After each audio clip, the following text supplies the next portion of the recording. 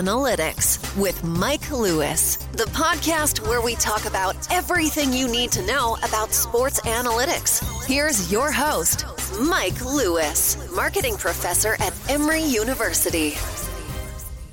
Okay, welcome everyone. Welcome to the Fanalytics podcast. My name is Mike Lewis, and I am joined by Doug Battle. How are you today, Doug? I'm doing well. We had episodes 5 and 6 of The Last Dance, and we are recording this on May the 4th, Star Wars Day. So, a little Star Wars fan over here. So, I'm excited for some new content, and excited to be on the show. Some new old content. Exactly. Right? Well, yeah, repurposed content. I don't know. Whatever we can get these days. There's no sports right now, and I feel like a lot of my fanhood has been like repurposed around Star Wars and other things that fans tend to attach themselves to. Well, and we can talk about all those things. You know, I love when we occasionally get into topics related to entertainment, because I think a lot of the fundamentals hold true when we move beyond sports to other realms, movies, singing, acting. I'll say this though, in terms of the Jordan documentary. You know, and we've talked about doing a sort of a master's class for fandom analytics and sports analytics. Mm-hmm. That Jordan documentary, you're talking about really prime source material. And it's one of these things where when I watch such a thing, I almost wish I hadn't devoted my life to marketing and the study of fandom, because it's like I cannot stop looking at it under a microscope. I feel like I'm teaching a class and I want to go, well, look at this point and look at that point. Mm-hmm. So what I thought we could do is sort of start out with let's get your observations. What kind of struck you? Because I do think probably some of this is actually kind of new to you. I bet you know a lot of it. Mm-hmm. But what popped out? Yeah. Well, first off, I agree with you, Mike. Watching it last night, episodes 5 and 6, I felt like every little thing was so applicable to what we tend to talk about. Now, as far as what stood out to me. Obviously, I'm a big Kobe guy. Grew up with Kobe being my Jordan. And so seeing Key and MJ interact and kind of the old guard NBA versus Kobe early on in that All-Star game shown was really interesting to me. Michael Jordan referring to Kobe Bryant as, quote, that little Laker boy. And Kobe kind of adding to the legend of Jordan, saying that everything he did was really learned from the way Jordan played basketball.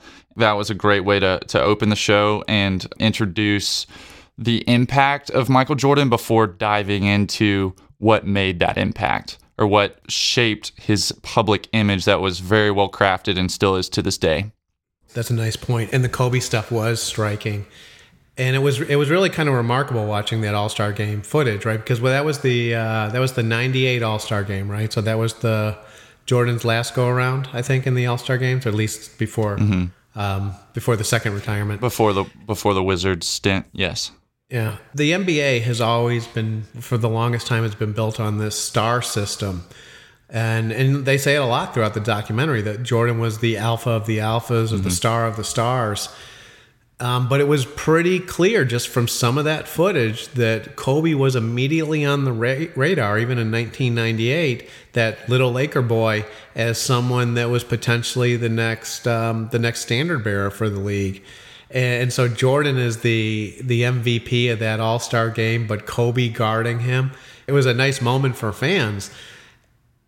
But I almost look at that and kind of go, you know, in some ways, if the NBA were scripted, that's probably how they would have scripted it just as well. Yeah, and to add to that, I feel like if the NBA were scripted, we may have seen another year of MJ, because the early championship Lakers with Kobe and Shaq would have overlapped, and we could have had a Kobe-Jordan finals where there would either be a passing of the guard or kind of one last stand of greatness as kind of an old man. Michael Jordan would school a younger Kobe Bryant. We never got to see that. It could have happened. I've seen some discussion about what that may have looked like if Jordan had stayed with the Bulls or if Jerry Krause had kept that team together. Well, and you know, that last name, that is something that throughout the first 6 episodes has been a really interesting backstory on all of this is Jerry Krause. And, especially, this is the era before analytics, right?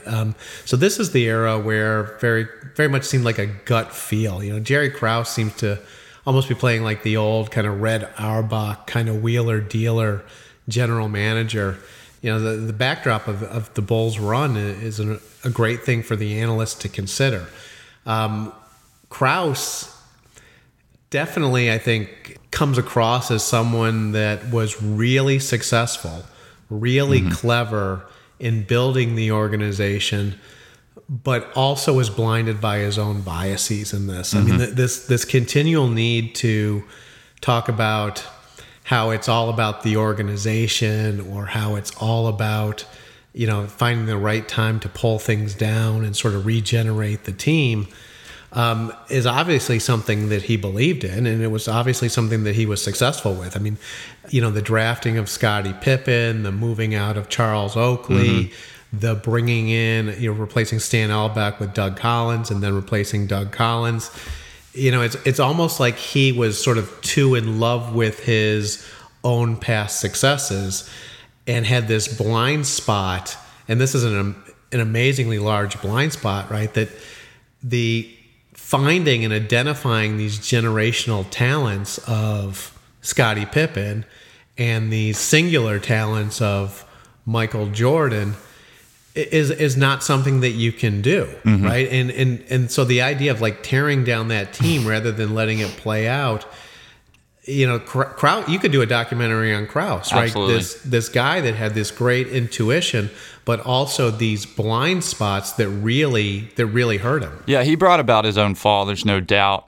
And Steve Kerr shed some light on that in the first episode, saying Jerry Krause couldn't get it out of his own way. My thoughts on Krause is that I think Jerry Krause actually deserves more credit than he's gotten. And I think there's some truth to what he believes and what he's saying, in that it does take an organization in basketball. And a lot of people, a lot of fans don't understand all that goes into building a championship team and a dynasty franchise. And it clearly bothered him that people didn't recognize that, and that he wasn't getting the same kind of recognition, you know, as an all-time great, like the Michael Jordans and Scottie Pippens were. They show him in the locker room after a championship, champagne, and he's talking about, you know, everyone's saying it's the best team, but it's really the best organization. It may have been the best organization in sports, but ultimately, you know, to me, the takeaway from this is that whether or not you deserve more credit than you should as a general manager, trying to tear down a dynasty and once-in-a-lifetime team to prove that you could do it again with a whole new, fresh batch of players probably isn't the best idea. And I think, you know, he tends to take a bashing, right? The people want to put it out to his ego of he thought he could always recreate it and bring in the next great coach or the next great free agent. Like I said, I suspect it's not quite ego. It's probably more a matter of, you know, based on his experiences, he's developed some biases. I will always come back to, I think he tended to, I mean, and it's a crazy thing to say, but maybe underestimated the uniqueness and the value of a Michael Jordan, right? Yeah. Maybe he was right about things like, well, it's time for a Phil Collins to move on and we can replace a lot of these guys. Because, I mean, he was incredibly successful in terms of replacing, you know, Oakley with Horace Grant. I mean, look at bringing in Horace Grant with Dennis Bringing Rodman. in Phil Jackson, got rid of successful coach. And that was a highly criticized move. But I think where he, you know, this big blind spot was in terms of the debate of, in the NBA, is it about the organization or is it about the team versus is it about the superstars? Right. I think the way the NBA has played out, and it probably drives a guy like Krause, you know, who wants to build organizations nuts, that the NBA really does seem to be about having the ability to sign 2 of the top 5 players in the league or 3 of the top 10 players on the league to a single team at the same time. And that probably drives a general manager crazy, because that's just something that is almost more about, you know, winning a lottery, kind of the luck of the draw, versus, you know, being a talented manager. Yeah, and another part of that is just having a reputation. You look at Pat Riley with the Heat, or Magic Johnson more recently with the Los Angeles Lakers, bringing in multiple superstars who are willing to make sacrifices even at times to make it happen, whereas a Jerry Krause doesn't have the same pull, even if he's the smarter guy than a Magic Johnson or a Pat Riley. I mean, who knows?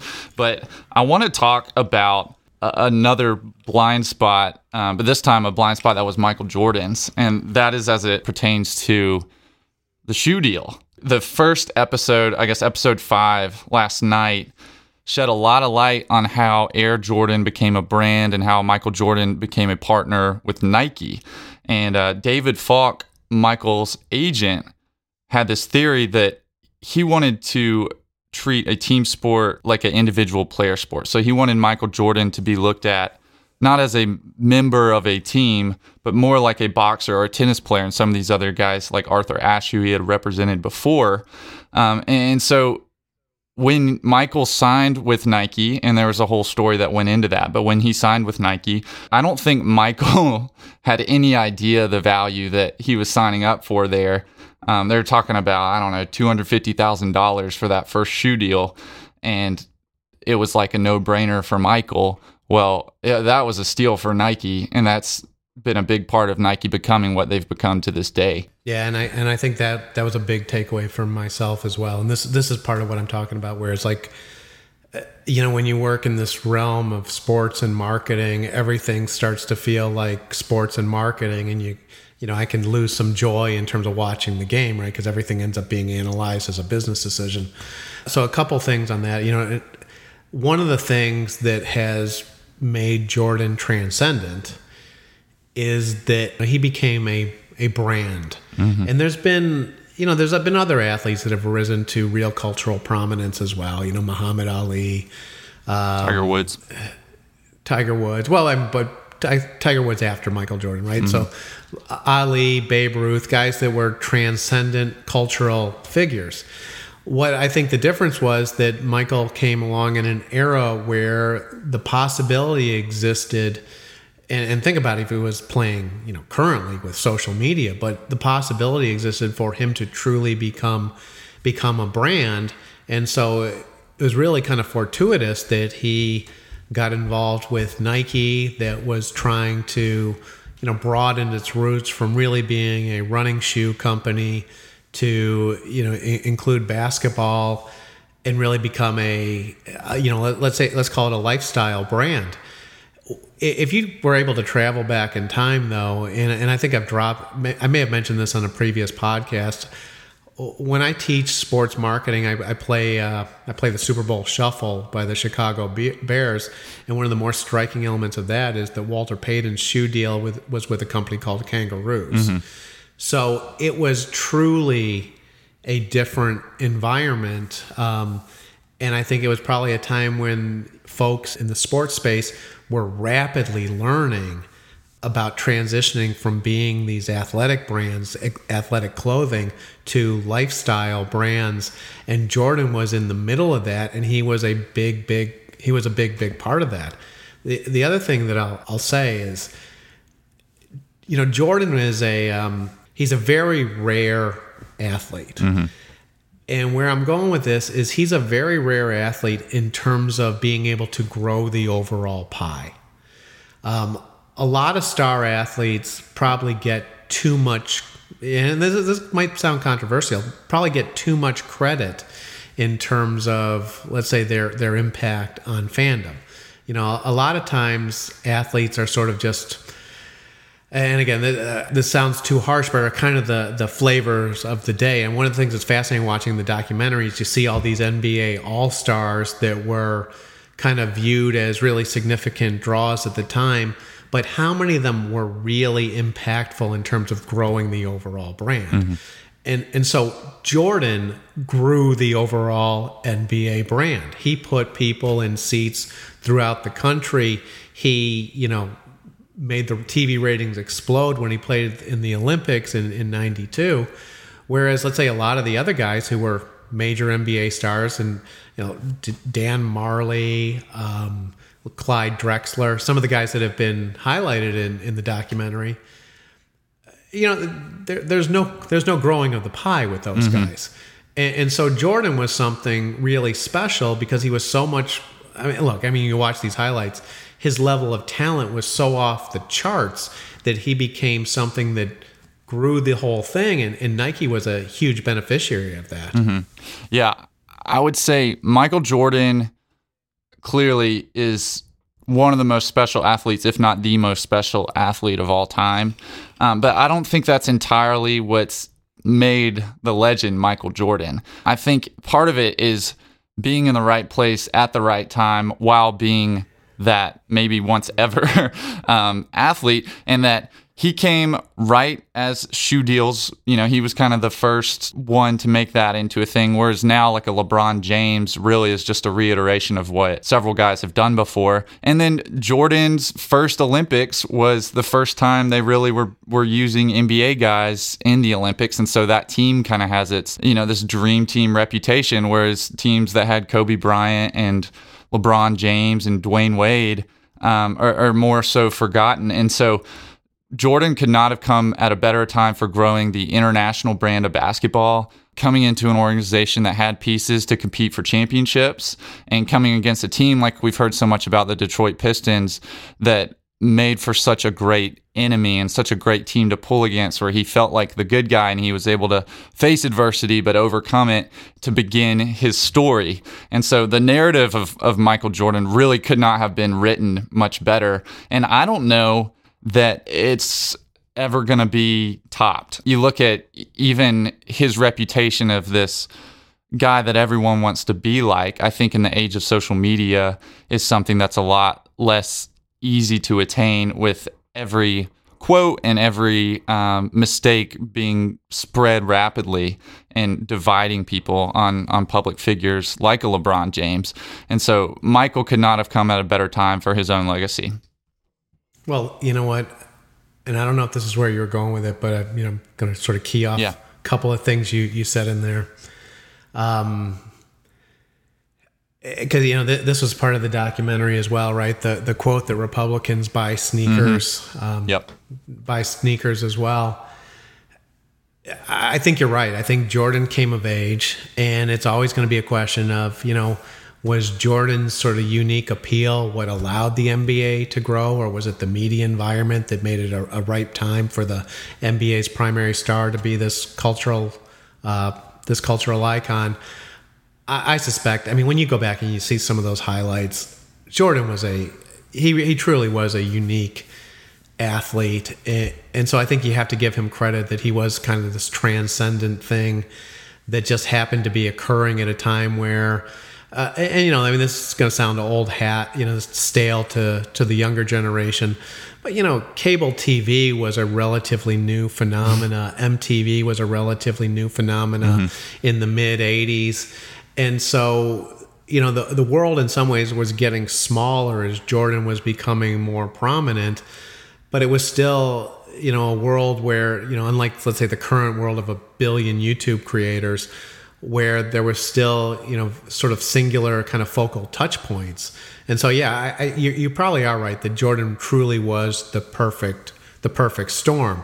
He was probably also came of age in an era that, if we compare it to the present era, was much less divided. I think a lot of times current athletes, they probably don't even feel like they have a choice at this point, except to be dragged into political battles and controversies. And in some ways, I think he's kind of taking a little bit of heat for his comments about Republicans buy sneakers. And I think that's actually truly unfortunate, right? Perhaps his, we don't know what his political allegiances are, but he was trying to stay out of it. And he talks to him about being a role model as well. And so, he chose a path that was non-confrontational. And, there's other elements to the brand as well. His smile, particularly in his first few years in the league, he was a unique, uncontroversial, universally loved figure. Now in the current political environment, it's almost hard to imagine that existing. In some ways, it seems like the NBA has decided to go down a path where, and look, let's be blunt about it. I think our current politics are basically, I like Trump or I hate Trump, and I choose those words carefully. And because of the the way popular culture works, it's very difficult for any star athletes to not be on any side except the I hate Trump side of the spectrum. And that is probably going to limit their ability to become these, let's say, true iconic figures. Yeah, Michael Jordan was such a universally loved and universally accepted figure. And I think, going back to what I was saying earlier, if you take that same guy and the same things he was saying and doing then and put him in today's political atmosphere, him staying out of things is viewed as a vice. Because with professional athletes, the expectation is that if you have a platform, you are responsible to be an activist. And if you do not do that, then you are being irresponsible. And so kind of retroactively, you could see the criticisms of Michael Jordan in that documentary. And hats off to him for taking them, because he could have kept that from being in the documentary. And you know, he's pretty upfront about who he is, and that, you know, he's a basketball player, and that to him, it's not his responsibility, and that's his viewpoint. Clearly, President Obama was a little disappointed and had opposing views, and I'm sure many people do now. But at the time, it seems like he was in a world where that would go over much better than it would now with a LeBron. On the flip side of that, someone like LeBron, who is an activist, is more of a divisive figure than Michael Jordan was, because inherently, there are going to be some people that watch him that have a little bit of information on him and know that he has different views than them. And whether they know it or not, that may play a part in pulling against him and painting LeBron as such a villain. Yeah. And it's, you know, this is one of these topics that it's tough to talk about in some ways, because, you know, it's like there's a warning, it's almost like a flashing, like a red flag that starts to go up and you start to move into the politics, right? Because I think one of the challenges is that, you know, when we talk about athletes and, as I think you said, advocates, they can really only take one side, right? I mean, you don't see any, you see relatively few athletes embracing Donald Trump. That's almost at odds with, let's say, the culture that surrounds the major sports brands, right? It's look, I think as a sports fan, as an American, it's kind of sad to watch, right? I mean, you know, teams in general, it seems it's almost more likely that they will forego the trip to the White House after winning a championship than they will actually go. Right. So there's something kind of sad about that. As an observer or, you know, an academic interested in fandom, I will admit to finding it a little bit fascinating that sports is now where it used to be like the goal to appeal to the mass market. Sports may well be becoming something that is more designed or going to appeal to certain segments of the population. And the idea of having sort of universal appeal is very, very difficult. Yeah, I think people have always acted in their own self-interest as far as leagues and teams and players, and I think that's what Jordan was doing, and he pretty much said that. He said, you know, was it selfish of me?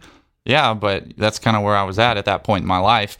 And, you know, I think if a player were being selfish now and acting in their own self-interest as far as their brand and as far as how they're going to be perceived by the public and how the media is going to paint them, it would be in their own best interest to have certain views or to not have certain views.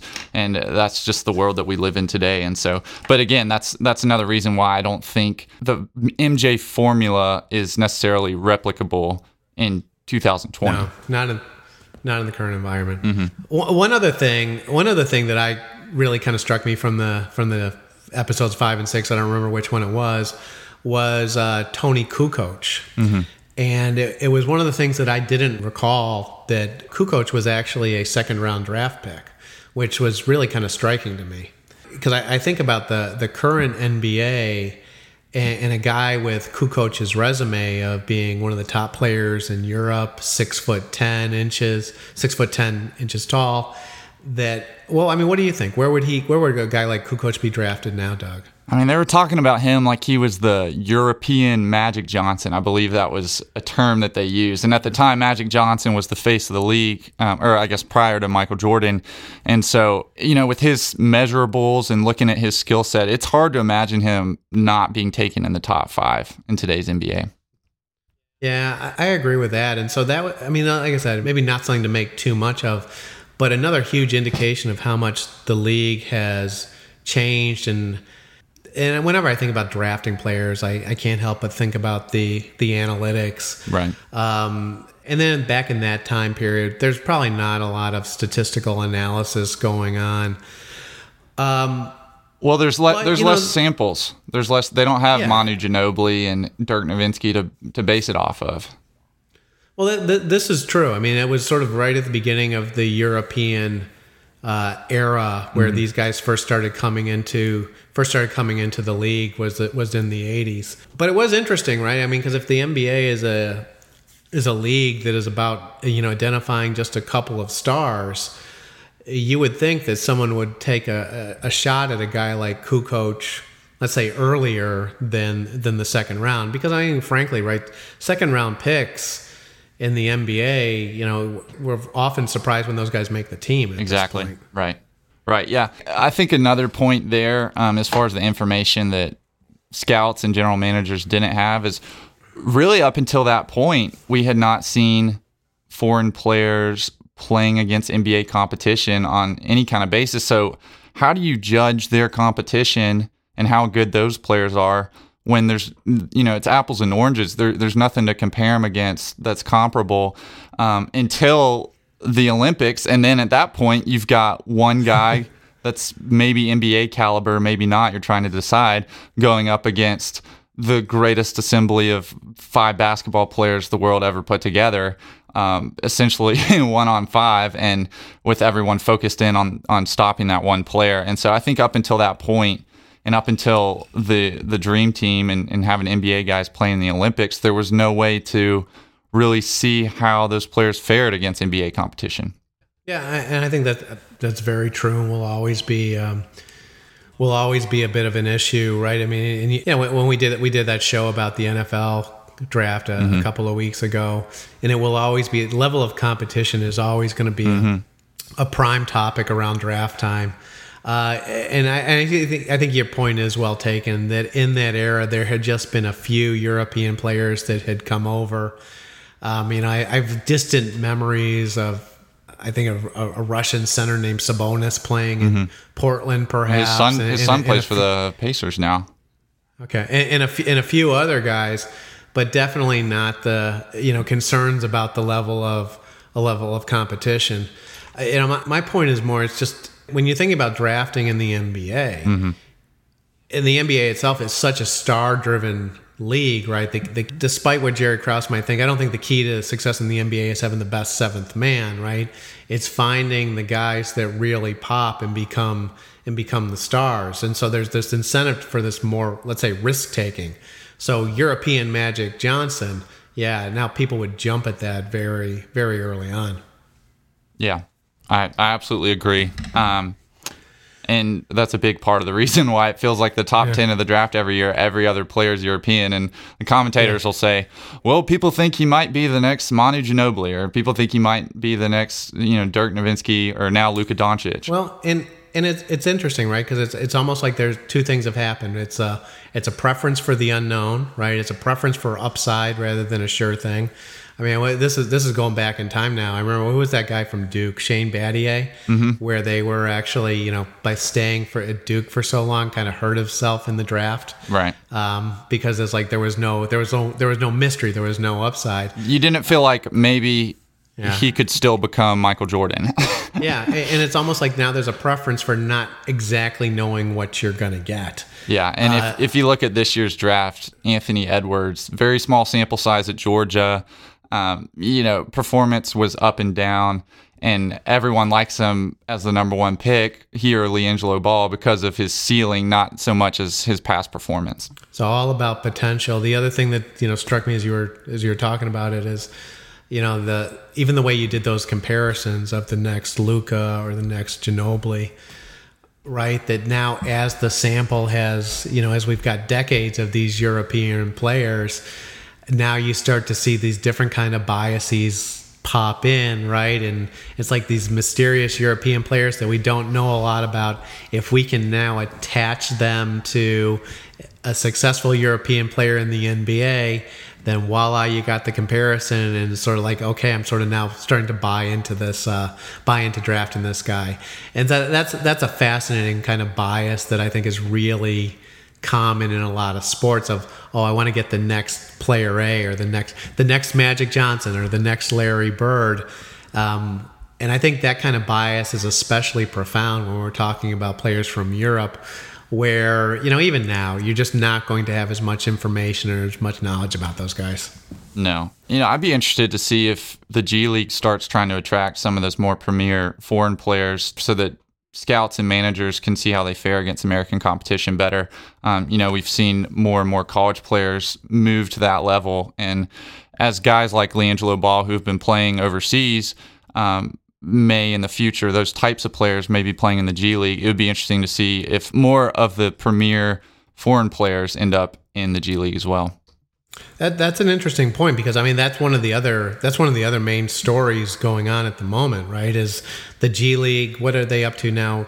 3? Yeah, we had our prospects. Our third one this week, and this one was a little bit different than the others because he was committed to play at UCLA, but he also had signed his letter of intent. So he was signed on to play at UCLA, and last minute switches to the G League. So UCLA loses a 5-star point guard in a time when every other top 100 point guard has already signed to another school or committed to another school. So they're pretty much, they have no backup plan at this point, and it's a huge loss for that program.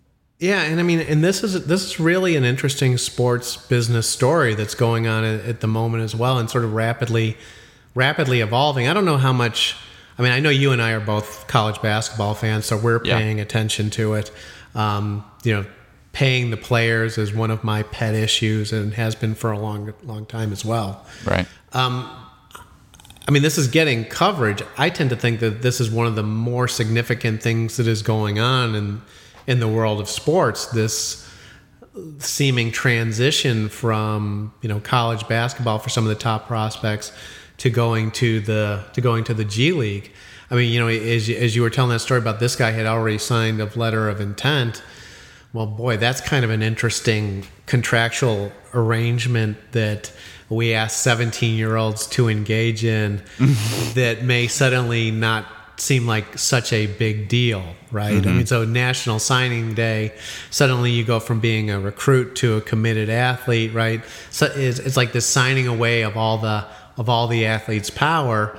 Well, now we've got the G League as a viable option. Other guys have gone to Europe, and it's like the NCAA system.